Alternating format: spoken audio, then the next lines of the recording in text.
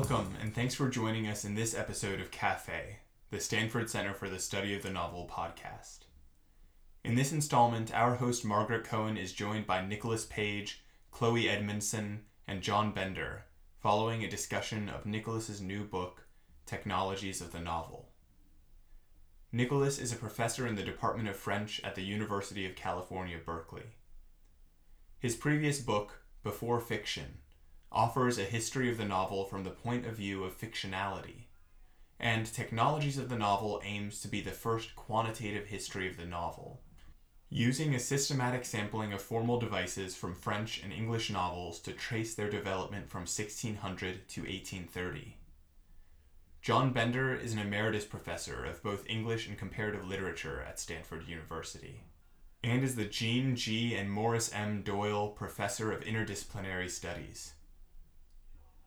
And Chloe Summers Edmondson is a lecturer in the Thinking Matters program at Stanford University. Her research is situated at the crossroads of literary criticism, cultural history, and media studies, with a focus on letter writing practices in 17th and 18th century France. She has also worked on numerous digital humanities projects in affiliation with the Center for Spatial and Textual Analysis. Her work has appeared in the Journal of Modern History and in Digital Humanities Quarterly, and she recently co-edited the volume Networks of Enlightenment: Digital Approaches to the Republic of Letters. This conversation was recorded on February 8th, 2021.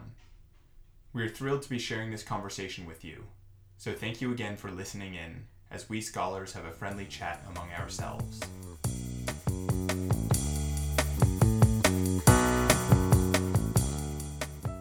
Nick Page, it's really exciting to have you here to discuss your book, which I understand is really, as we used to say, hot off the presses.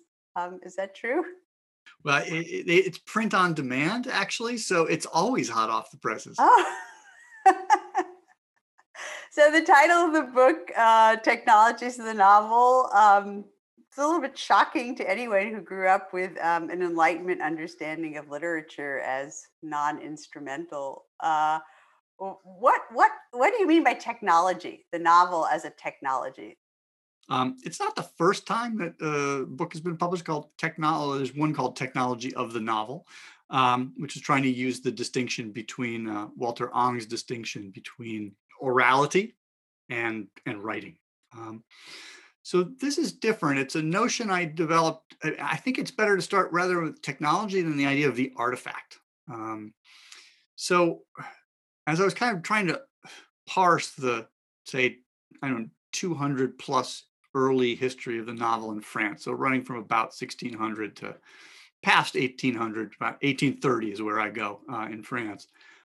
It seemed to me that the best way of getting at this was to kind of look at kind of fairly discrete, formal iterations of novels that kind of came and went. And so I started to call these things artifacts. And in order to kind of understand the coming and going of those artifacts and the way they changed in time, both as percentage of the market and changed in time also, in themselves. So the very early epistolary novels didn't really look anything like what we kind of think of as epistolary novels by the time we get to the heart of the 18th century. That's just one example. In order to kind of think these changes, I went for this idea of artifacts and the way artifacts evolve, and do artifacts might these literary artifacts evolve like technologies evolve. So just think, smartphones and toilets and all the rest, right? So I did finally find. I did a not insignificant amount of work reading around science and technology studies to see how they talk about technological evolution. It's this idea of evolution has been kind of controversial in literary circles. Obviously, there was Franco Moretti's attempt to kind of try to postulate a kind of idea of natural selection for for cultural products. And I would say that that did not take off as an idea. But historians of technology use it a lot to explain how various technological artifacts arose and then were kind of worked on over time, changed their shapes, became good at doing things that they didn't really do well at the outset. Technologies then kind of maps onto this concern with thinking of literary forms as artifacts, and artifacts that are in some sort of evolution meaning then a constrained change, a process of change that is constrained. The idea that whatever we do tomorrow is, it may be new, but its newness is always kind of confined or constrained by a kind of a manifold of possibilities that is given to us by what people have done yesterday and what they are doing today, right? So that's basically it. I mean, I could also I've used made a lot of use of Brian Arthur's book on what is technology and how it evolves, and he offers a definition of technology that I like, is basically that it's an organized purposed system for doing things that people want to do. And it can be material and it can be more immaterial. But that's basically a definition of what a technology is. So how do you see the join between this broad notion of technology, which may overlap to some degree with the notion of system that you also use? How do you see the fit between these highly specific studies and analyses and that big idea of technology? There seems to be a kind of almost fracture in the book.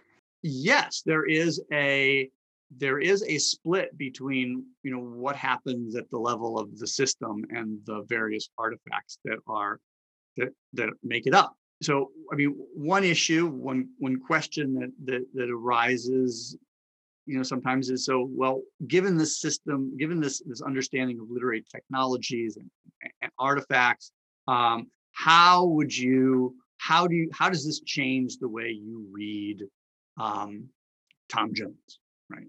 And my first answer is that it doesn't have to change the way we read Tom Jones. It kind of depends on which questions you're answering of Tom Jones. If you're answering questions about, why is it split into chapters and why do we have this voluble narrator, it may be useful to kind of consider that as an effect of practices that are inherited. So you might want to understand it that way. So it could, but it doesn't have to. I mean, there are all sorts of ways in which individual works are fascinating and meaning and productive of meaning, that really don't enter into these kind of questions of the macro behavior. So it's very abstract in a way. What I'm doing is super abstract. I'm abstracting from content. I'm abstracting from who are the producers. One question I never ask in this project is who is writing these novels? Where are they being published in a capital? Are they being published in the provinces? These are questions I don't. Male writers, female writers, don't ask these questions. Aristocratic, bourgeois, I don't know. So there's a lot of abstraction now. But one of the reasons why I think that nonetheless, what I'm doing does have kind of a coherence to it, is because even when you do all that abstraction, you still get very interesting patterns and recurring patterns. And for me, that is a confirmation that I am asking a question that actually has historical meaning. If I just got back noise when I graphed out what I was looking at, then I think I would kind of asking the wrong question. And I mean, to a certain extent, there's selection bias in the book itself, because only the graphs that actually revealed something made it into the book, right? And there are other graphs that didn't do anything. But actually, most of the hunches I was pursuing led information patterns. And I think that this might be the fact that I kind of been working on the novel in a while and kind of had intuitions because of my fairly long-term interaction with the archive. But other things didn't play out. For example, I was convinced that if you measured the amount of time that was given over to introductory character portraits in novels, that as you went on, that would decrease. And it totally doesn't decrease. What happens, it turns out, and this is part of the chapter I have on this, on a third-person novel that seems to me to be formally coherent and new. And so I call it the new third-person novel. But new does not mean modern. It doesn't mean our novel. It doesn't mean the novel of the 19th century. It just means it's new at the time. One of the properties of that novel was to start out with scenes. So you actually didn't introduce characters. You didn't say, so-and-so was the third son of so-and-so and had inherited, anyway, it wasn't a character portrait, be that kind of biographical, be it a moral character portrait, or possibly even a physical one. They would start with scenes. So physically, they'd kind of set a location, and then they'd have their human actors start to do things within that physical space. And it's virtually non-existent in the first half of the century, with some exceptions. And so that's actually, so I discovered that while I was looking for character portraits that were getting longer, in fact, I ended up finding this other thing. It does seem to me that a lot of the tags really do turn around this notion of reference and fictionality, and are almost like a shock, which in that way I do see in continuity with Before Fiction, to try to relinquish that sort of Austen universe, and think about all the different ways that readers could imagine the relationship between the world depicted in narrative and the world the world in which they were living. It seems like there's I don't know if those are just the tags that worked out and those are the ones that you include, or if that kind of shape is somewhere in, I don't know, shape your perspective. Yeah, I mean, so there was this earlier book, Before Fiction, that came out about 10 years ago, where I wasn't really tagging things yet. I kind of postulated these regimes, referential regimes, you might want to call them, and so there were three of them, and one was the Aristotelian regime, which was you in order to make novels, you take important heroes from legend or history that people love and have been talking about for a long time, and you show them doing the things they're known for doing, and you invent a little love story to flesh it out or whatever. Do what you do what you need to do to put your mark on that. It's something that tragedians did all the time. I mean, it's not that strange. So that was one regime, and then the second regime was this pseudo-factual regime where you don't have these kind of well-known characters, these somebodies. You invent your characters. They're these nobodies. No one's ever heard of Roxana, before they open the book. They're not supposed to have, but you say that Roxana existed, or Crusoe, or whoever.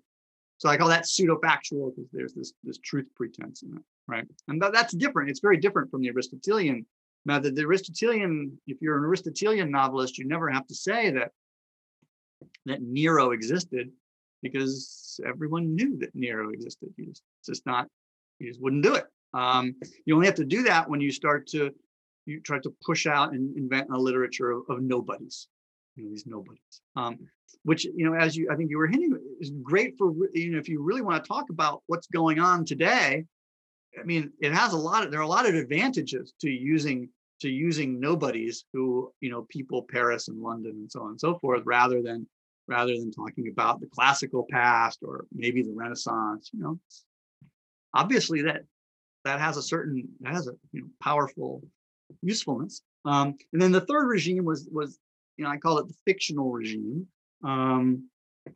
which was still nobody's, but then you just kind of give up this pretense that they're true, right?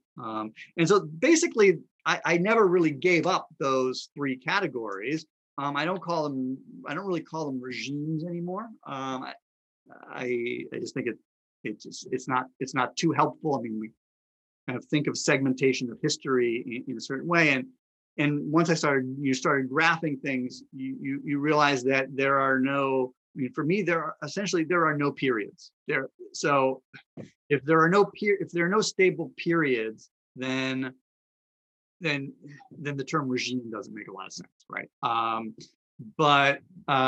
So that's certainly where I came from. And these were tags that kind of continued to work. I did have to elaborate variations, and I had to tweak them. Because these were terms that I essentially I applied them to the 18th century where they worked very well. But then when I started moving back to the 17th century in France, there were all these other artifacts that actually couldn't really be classified by these terms. And you start to have a lot of essentially what we might call romans clés, right? So you have these keyed novels. And even within the category of the Aristotelian novel, there was kind of a variant in which usually your protagonist was invented, but all the other characters were taken from history. And so that's kind of an interesting variant that appears and then fades out again in a patterned way.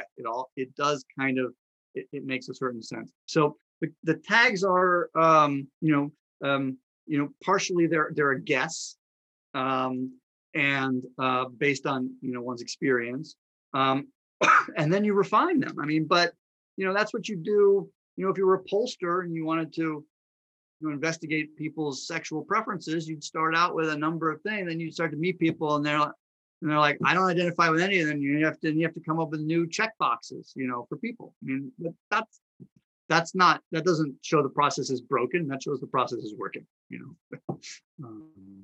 And I think to speak to what you were saying earlier about how abstract your project is and how it doesn't entertain this data of who the producers are and the gender of authors, etc. I do wonder if in some ways your project is actually opening an avenue for a scholar to come along and kind of take up the baton and look at the data that you have generated against some of that other data and see what kinds of crossovers you can find, or if somehow qualifying the data that you have with other data might actually answer some of the questions that I think were coming up in the discussion earlier about, some of the questions about why innovation at this time versus another time. What is that feedback loop of the consumers and the producers? Mm-hmm. Mm-hmm. Yeah, I mean, absolutely. And of course, a lot of people, they write a book, they're like, yes, I think someone else should do that, right? So I'm in a little bit that position of saying, I think so, yes, that's a great subject for someone else to do. I think the gender thing could be really interesting. I think the kind of question of geographical location as well. There's some difficulty with gender because so many 18th century novels were published anonymously. So then you kind of got to figure out what to do with those. But your basic point is great. I mean, like translations, I think is an awesome one, right? I mean, what is the effect of translations? Do somehow, like, if some can we trace some sort of a formal feature actually being imported from a different country? So in England that would go through France for a certain part of the novel's history, and then in a slightly later part of the history, it would probably go back the other way because France was importing a lot of novels from England, right? So a great question would be, is there any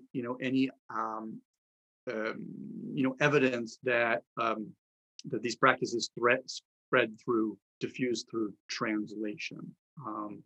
So I think that's another great question along these lines. But so are questions like I'm happy to entertain the idea that how shall I say that the production figures of novels might be important, or libraries. These were some of the possible affordances of novels that John mentioned in our earlier conversation. Yeah, I mean, I'm completely open to more granularity, right? I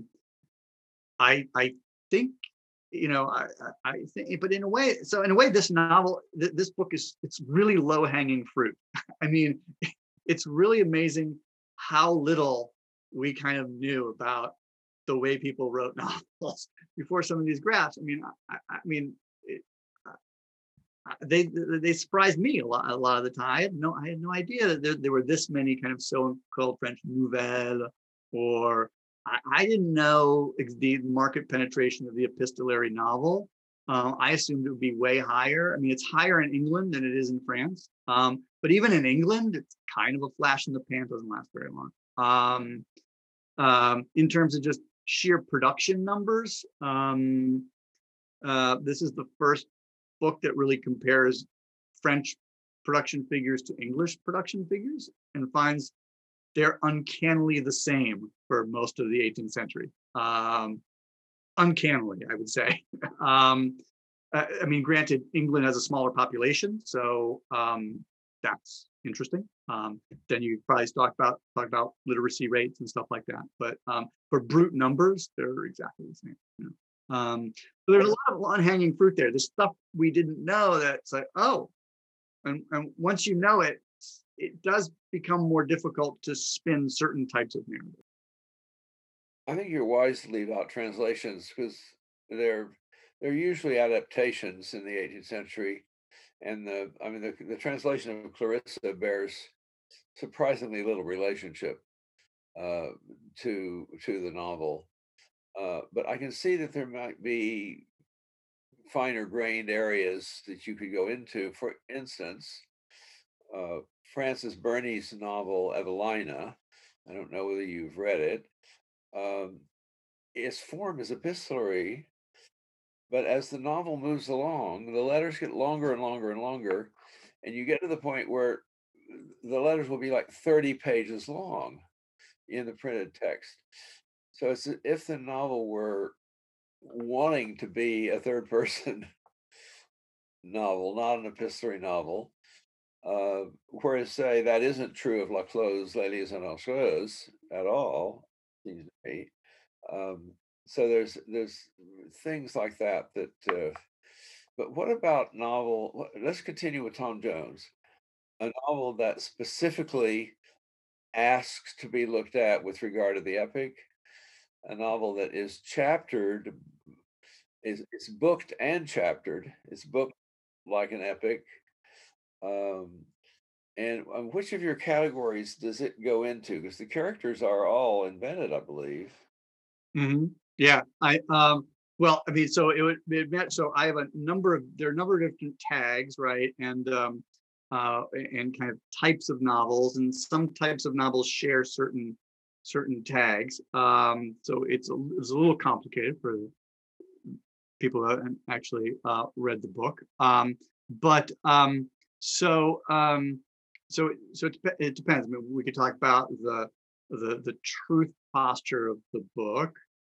We could talk about its division into books and chapters. We could talk about it as a third person novel. So there are all these kind of different ways that the tags that we give it, right, to kind of understand its place, understand its relationship to other literature of the time. How representative is it of other books that were being written at the time? So that's kind of some of the things that one would do. But it does, I mean, in its basic kind of form, it would look much more like a so-called, the type of novel that we often call romance, that for me is simply, there's no distinction with the novel. Romances they're novels. They're novels that share a certain family resemblance of characteristics, and they're formal, they're axiological, they're based on the types of characters they have, the number of characters they have, that sort of thing. They have circular journeys, which Tom Jones has. Very often there's a journey, which can be in the original form kind of Mediterranean in scope, but has all sorts of also kind of national scopes as we as we move into later periods. So there'd be a lot of different ways of kind of talking about classifying Tom Jones. I don't really, to tell the truth, I can't recall. I don't think it was in my sample of English novels from that decade. I don't think it was in the sample, so I don't think I actually did tag it. But then it would just be it'd be one point, it would be one data point, and sometimes the data points of important books are actually very representative of what's going on, and sometimes they aren't. Sometimes they're ahead of the curve, sometimes they can be behind the curve. It really depends, and that doesn't seem to have anything to do with success. It would seem to me your system is not well calibrated to deal with the traditional conception of influence. For example, the influence of Richardson's Clarissa on Rousseau's Julie, or say the influence of Tom Jones on Thackeray's Vanity Fair or Dickens's Bleak House. Yeah, no, that is absolutely true, and I don't deny those influences. To come back to something that did come up during an earlier discussion was that I tend to think of this book as just kind of displacing a bit the focus from more obvious types of influence, sometimes more obvious types of classifications of novels. So genre classifications in which things like setting and character type and plot arcs are all kind of very familiar because they can fit in with a genre, right? So instead of kind of qualifying novels that way, or instead of kind of tracing evolutions or through influence, right? I'm kind of looking at a level that is, again, a little more abstract and potentially could seem completely without interest, right? I mean, so how interesting is it to follow how many first-person novels are written, or how many epistolary novels, or how many novels, third-person novels with chapters? How interesting can that be? And I mean, that the gambit of the book is that actually that's more interesting than you think. How interesting can it be to know how many novels were written with kind of bona fide historical protagonists? I mean, I think it is interesting. It's not that type of influence that you're talking about, which I think is super interesting and it's undeniable. But for example, I mean, despite the uptake of a novel like Rousseau's Julie, right? I mean, I would argue that the influence of that novel is much more visible in later plots, in later characters, in the values that the characters of later novels espouse, than in its specific epistolary, right? So Bernardin de Saint-Pierre's Paul et Virginie is obviously totally Rousseauistic, but formally it's completely different. It's a very interesting artifact in itself. It's not particularly, I wouldn't say it's a one-off, but it's not particularly a frequent artifact that one finds. But he wasn't following Julie as a polyphonic epistolary novel, right? That's not what he was doing. Chloe, can I come back and just ask you something? If you had sort of in the back of your mind when you asked Nick, well, could this lead to material or give conclusions that scholars could take in other directions, for example, to answer questions about gender and authorship. And I mean, I know you've done a lot of letter reading in the 18th century and reading both letters and novels and letters in other genres. And I'm just wondering if there were conclusions that were suggested to you or directions for research that you thought were interesting.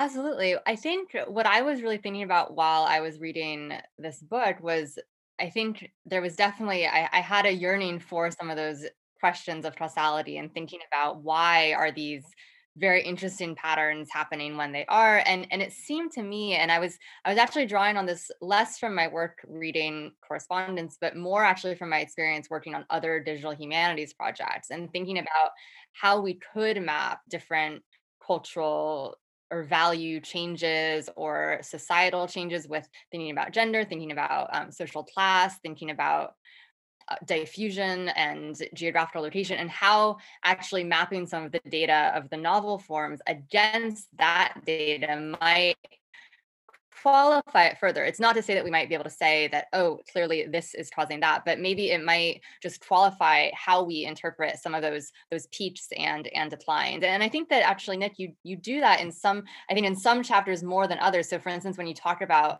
the phone's impact on novel production, that graph was a very clear graph of looking at the direct influence of a political event on how many novels were being written and published. And I think that there are opportunities where I think maybe we could do more of that, thinking about library circulations, book sales, editions being printed, and or even tracking, for instance, some of the literary criticism or the discussion about these books and seeing how that might impact what comes next. And I think it was also interesting because in John's remarks, you mentioned affordances.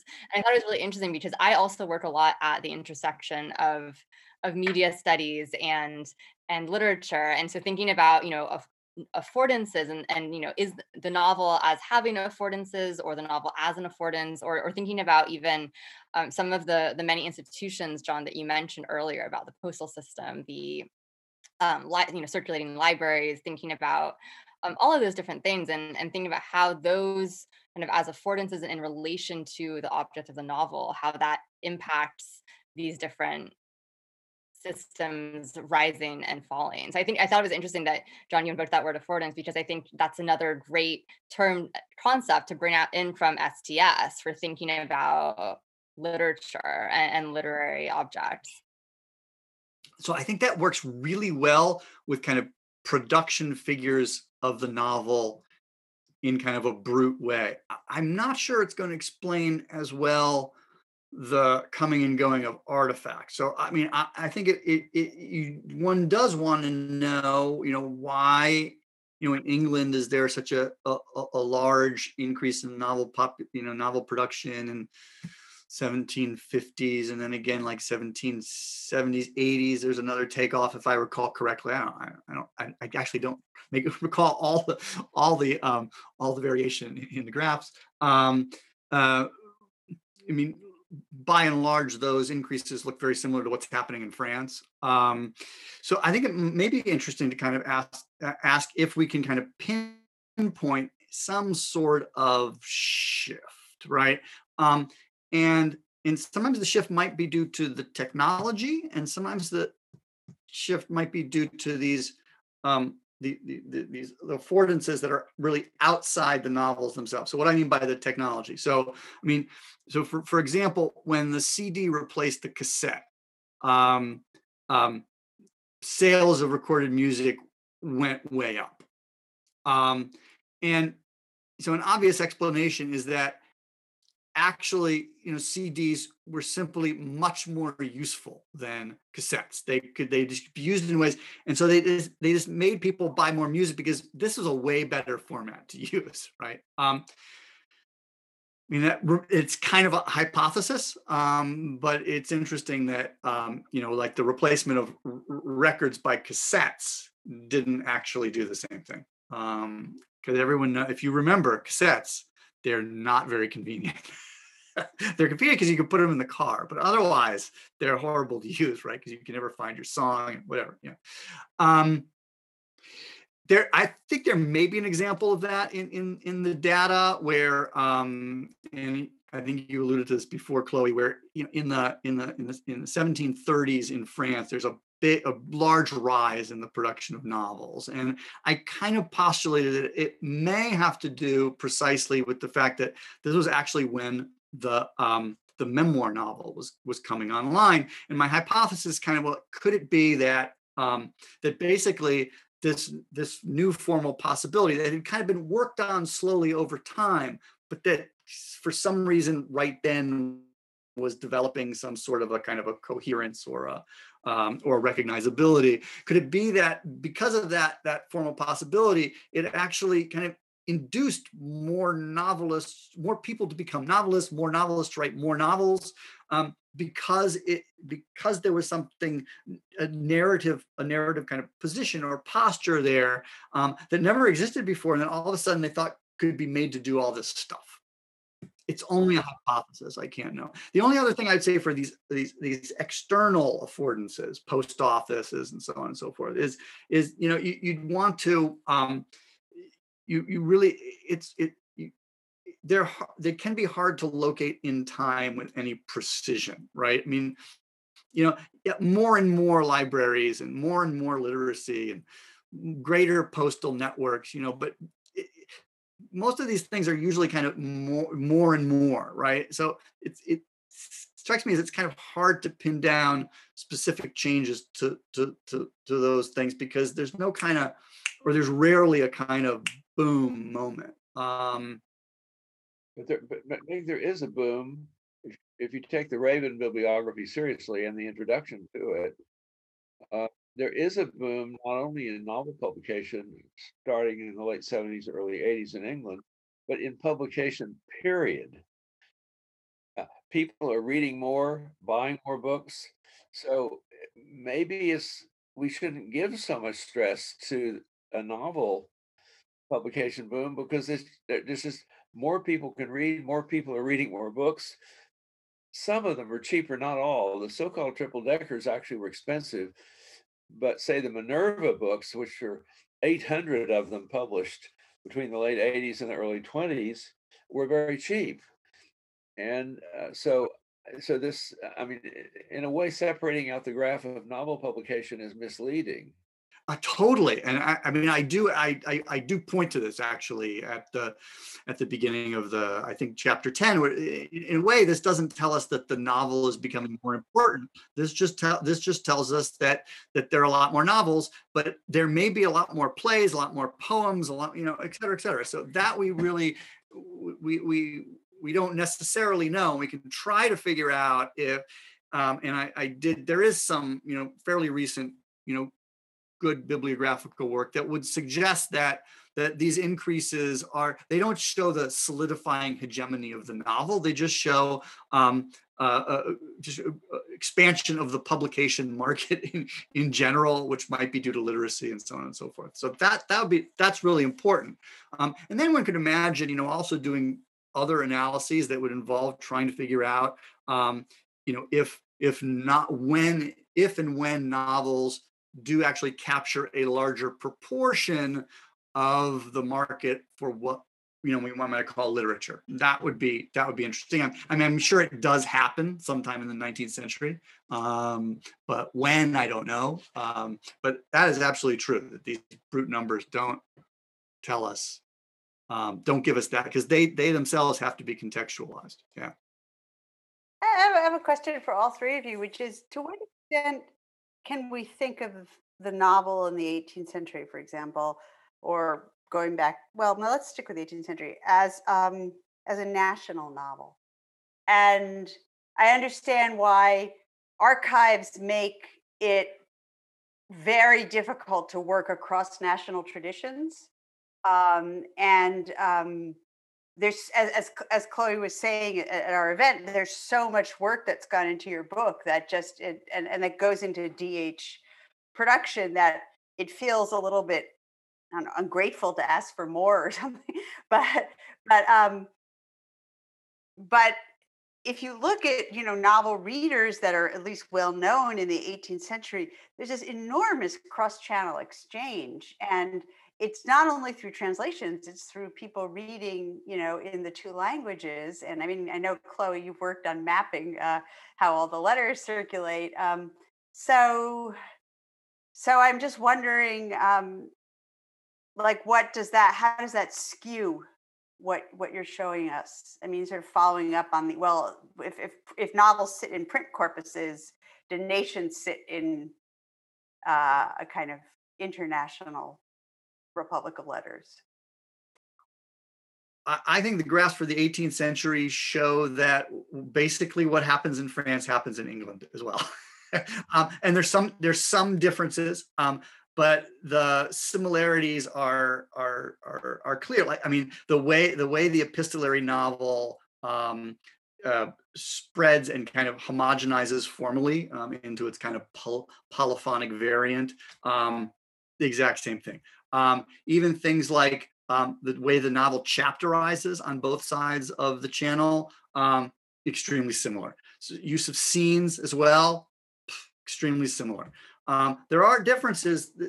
So the truth pretense hangs on in France much longer than it does in England. And I have, my explanation is that the basically the way we interpret the English situation, especially in the mid-century, the mid-century in England is characterized by some brusque movements that you never see in the entire previous 150 years of the French tradition. And so my hypothesis is quite simple, which is that, basically there was really no tradition of the English novel before then. And so it was very easy for the system to be rewired, in that the system was barely present at all, right? So it was very easy for novelists to adopt the epistolary novel, because it's not really displacing anything. But at any rate, so there are these very interesting differences, but the broad similarities seem to me to be evidence that there's just total porosity between these two countries, at least, right? Which are not the only two countries, but so I think it's very porous. That's a finding in itself, because in terms of the traditional readings, as I would understand them, the French novel much more heavily saturates the English novel with, say, Ben, Manley, Heywood, Defoe, and these court forms like the roman secret, the roman à clef. Then the later 18th century, the mid, say, Fielding and Richardson aren't especially French, it seems to me.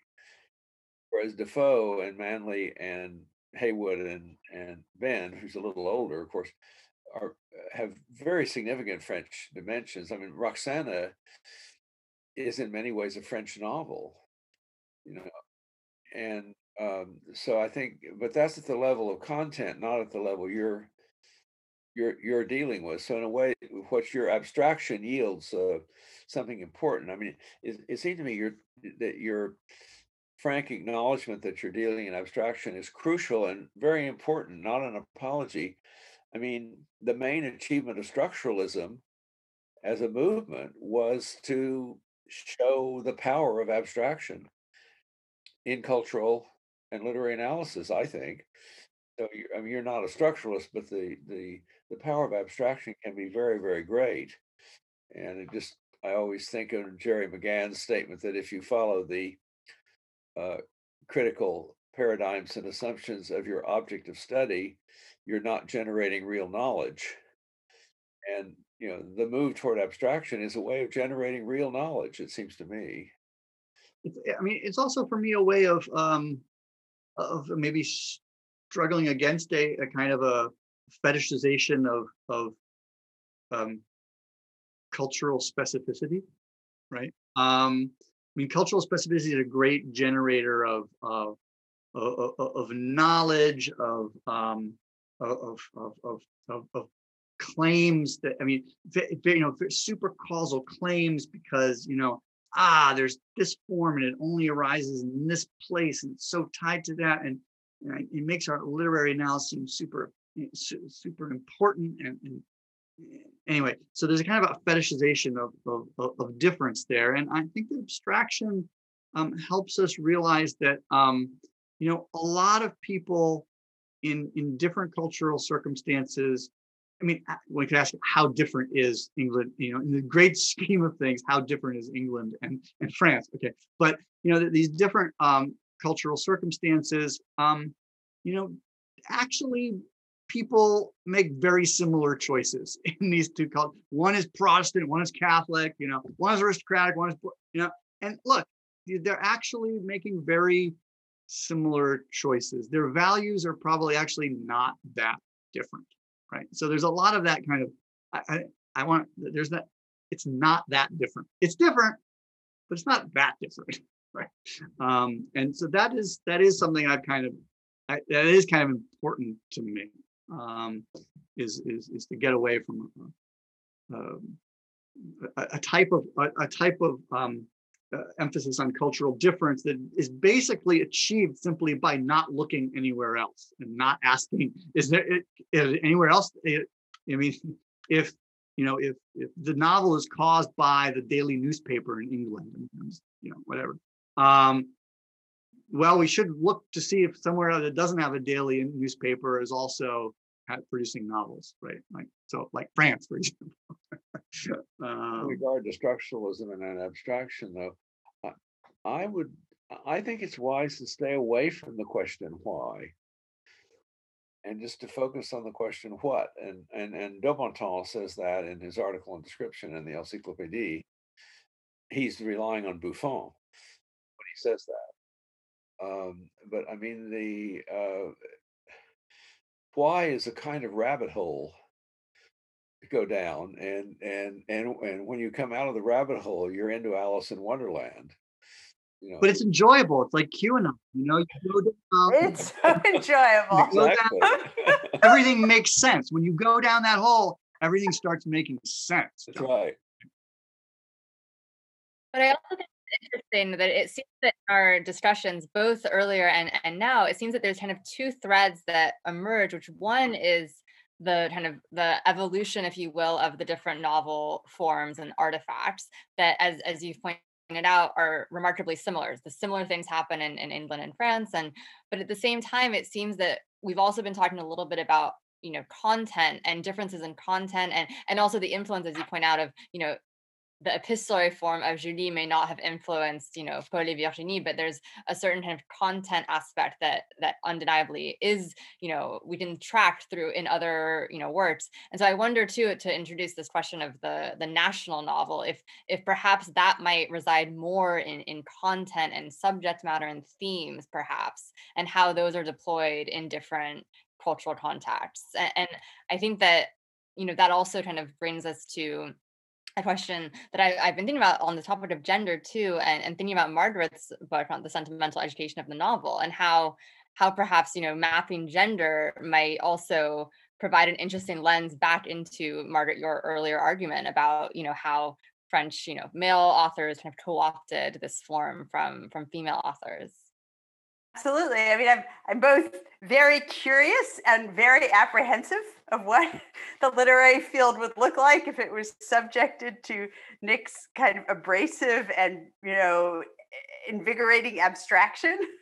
And it would turn out I had read a little subset of novels, and in fact, there was a whole other world out there, which I think is probably the case,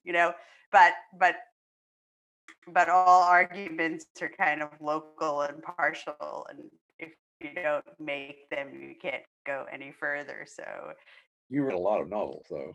I did. I read them in the old Bibliothèque Nationale, And you read them. Where you could get 10 of them at a time. Some I had to read for one. Yeah. Well, I kind of got into it like a digital reading avant la lettre, because I got to start to check off codes and be like, oh, right, the scheming woman of the world, the duplicitous man, the, whatever. That's neat. That's really neat. And that does remind me a little like folklore categorization, right? Or something like that. Yeah. Which is really pretty fascinating. Yeah. Well, Nid, I was excited about your kind of proposition earlier about how one aspect that your data reveals is this much, much longer history of novels in France before, it happens in England, and thinking about the history of the novel more the history of the French novel, actually. And I thought that was a very kind of exciting finding from your book, which is a nice, argument for not closing French departments in the US. If that's the only one, I think I see the writing on the wall. But yeah, I thought it would be interesting to try to produce some figures and do some samples for the English novel in the 17th century. I mean, there are bibliographies. They lump together a lot of different stuff, a lot of republications and stuff like that. I mean, there just aren't many. There just aren't many novels in Britain. But for that reason, I thought I could probably whip that out pretty quickly. But I'm done. I'm done with that. I enjoy talking about the what it all means. But as for the actual data, I'm satisfied with what we have here. But You might just read Afrabane's love letters if you haven't, because it's first of all very, very French, and it's a hybrid of epistolary and third person narration. That was typical for the time. I mean, typical. Basically, all the early epistolary stuff was very sui generis. You could get, for example, actually a little third person novella, and it would feature like an appendix of the letters exchanged between that stuff was really, it was all up in the air. And that's fascinating with the epistolary novel. Its uptake is really slow. It takes it so long to take off. I don't think, we think it's obvious to imagine, all these kind of people with various degrees of relation.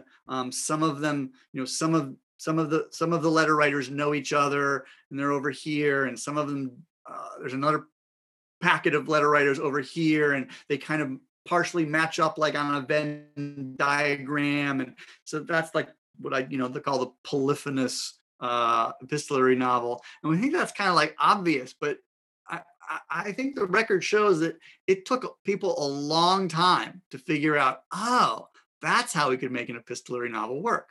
Except for Richardson. He goes from the familiar letters to Pamela at once.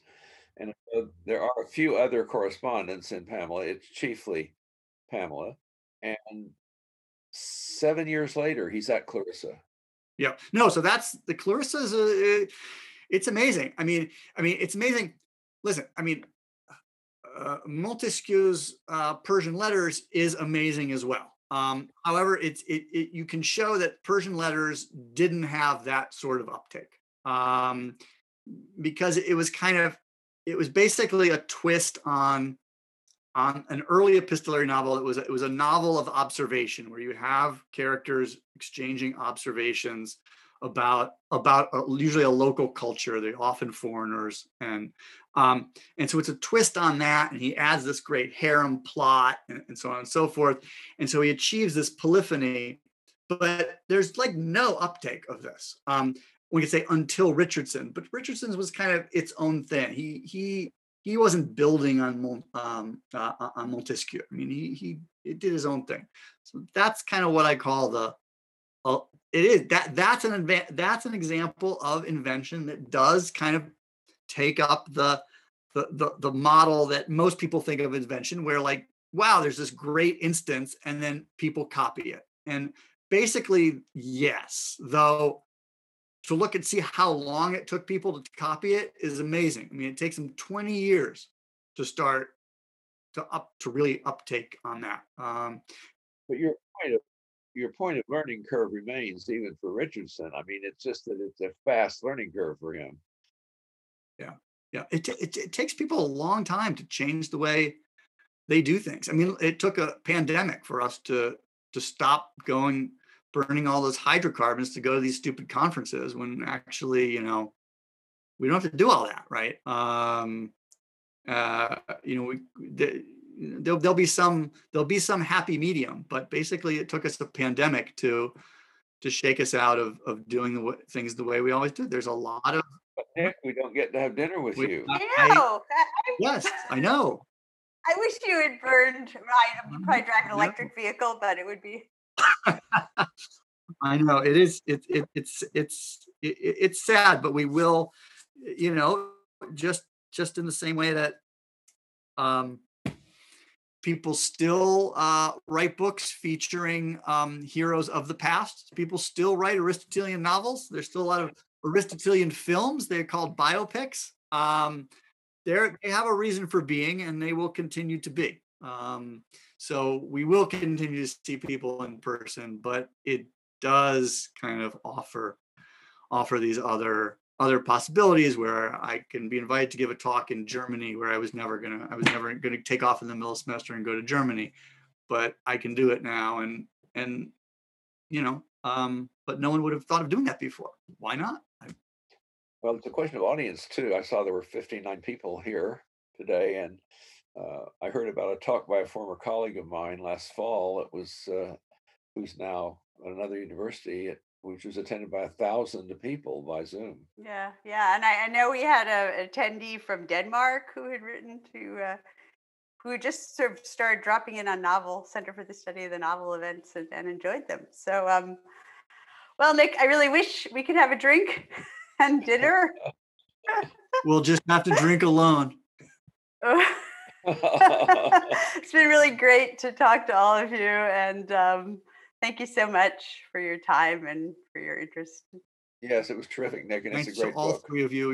You're super generous.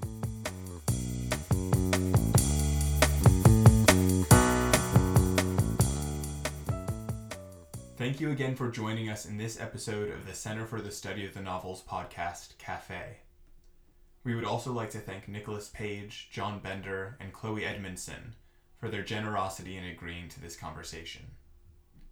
Thanks to our team at the Center for the Study of the Novel, to An Trong Nguyen and Maritza Colon for their operational support, to our graduate coordinators, Victoria Zarita, Cynthia Giancotti, and Casey Patterson, to Eric Fredner for editing, consultation, and sound engineering, and to our host and director, Margaret Cohen. The Center for the Study of the Novel is a subsidiary of the English Department at Stanford University.